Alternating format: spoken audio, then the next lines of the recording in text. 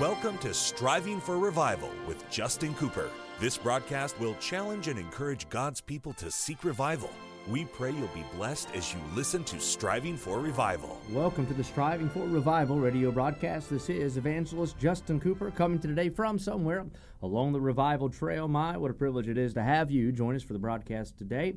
And what an honor is mine to take the King James Bible and to share with you some eternal truth from the very Word of God. I'm excited today as we get into a Bible verse, one of my favorite verses in the Bible. It's a powerful statement, and you'll know what I'm talking about as soon as we see it together here in just a moment. Let me challenge you, before we get into our study, to be a Bible student. And I do this as often as I can. But I mean that if we could get every person who says they're a child of God to love the Word of God, we'd make a difference. Why? Because it would make a difference in our life.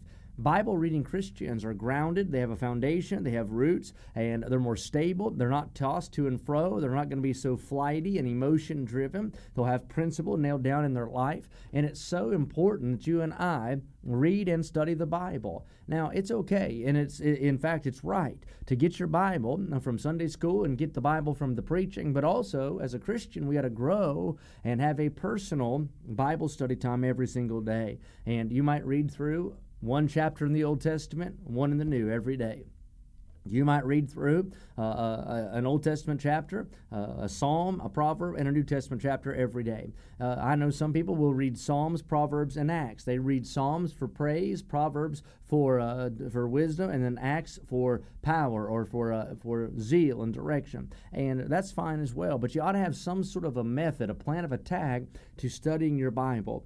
I think it would embarrass a lot of folks if we were to go around a service, take time, share the microphone, and say, tell me what you got from your Bible today. Many of them would probably have not even picked it up.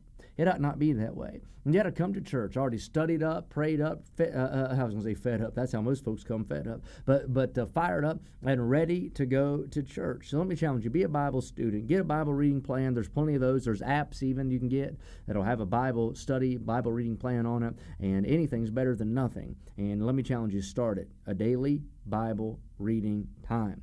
Now, we're in Genesis chapter 6. This begins the narrative of Noah. We read last broadcast the first several verses, and we'll look at verse 5 and following again for setting the scene.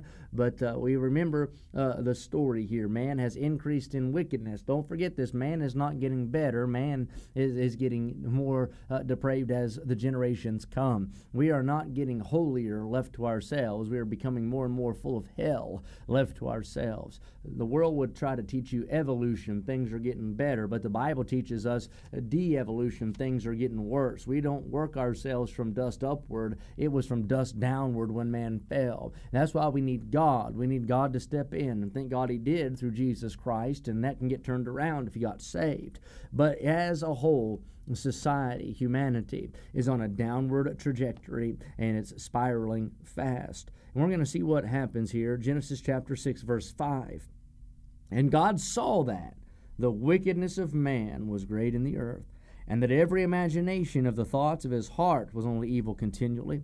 And it repented the Lord that He had made man on the earth, and it grieved Him at His heart. And the Lord said, I'll destroy man whom I have created from the face of the earth, both man and beast, and the creeping thing, and the fowls of the air. So God is saying, everything that has been touched and tainted by the wickedness of man, I'm going to destroy it. Wait a minute, think about this.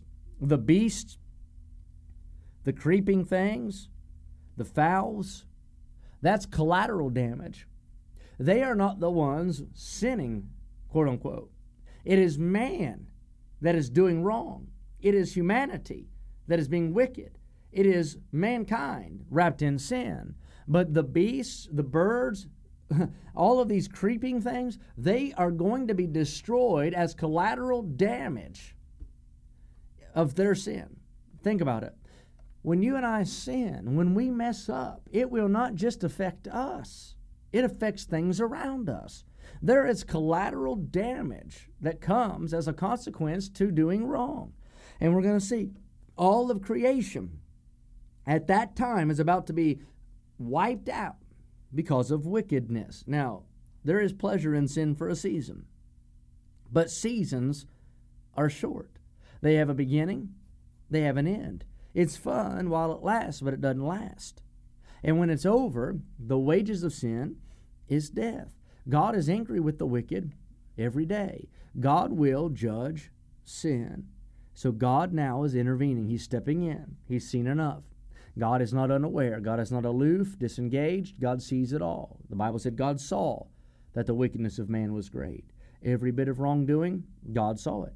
Every instance of iniquity, God saw it. Every moment of rebellion, God saw it.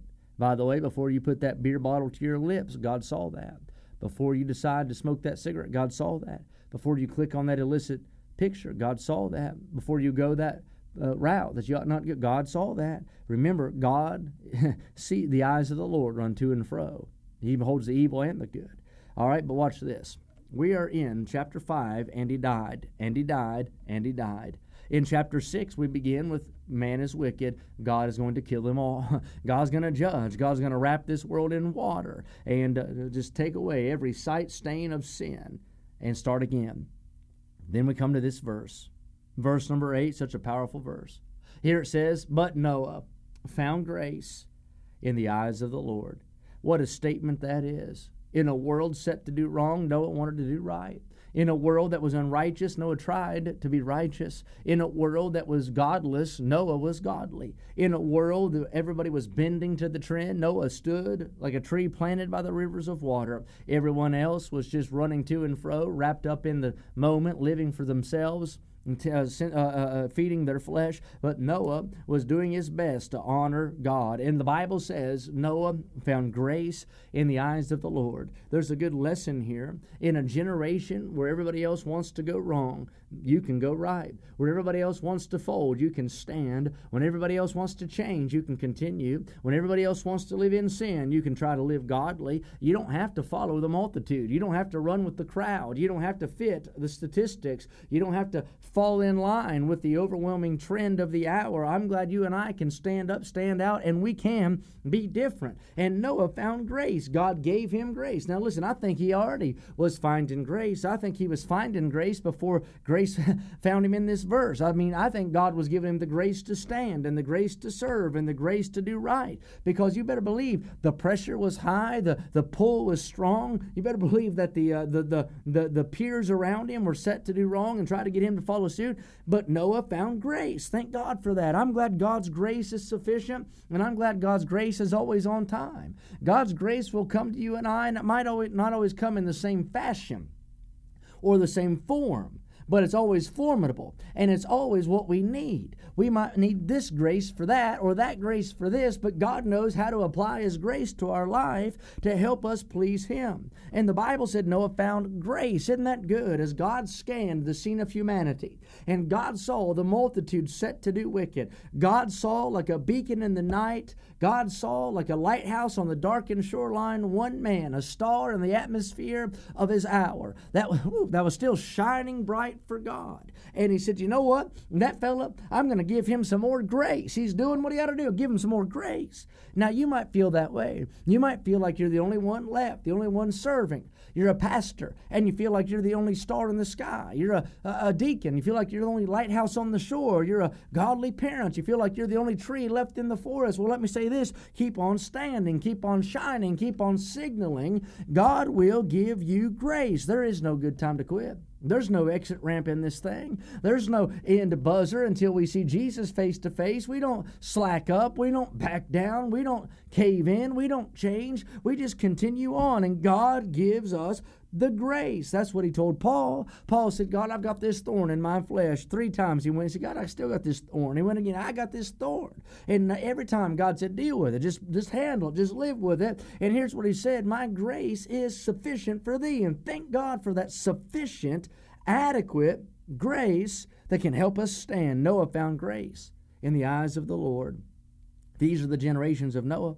Noah was a just man and perfect in his generations, and Noah walked with God. Just like Enoch in chapter 5. Thank God for that testimony, that legacy of Enoch. It didn't die out. Enoch's influence lived on, and it lived on in a man named Noah. And just as Enoch was taken out before the judgment, thank God Noah rises up above the judgment.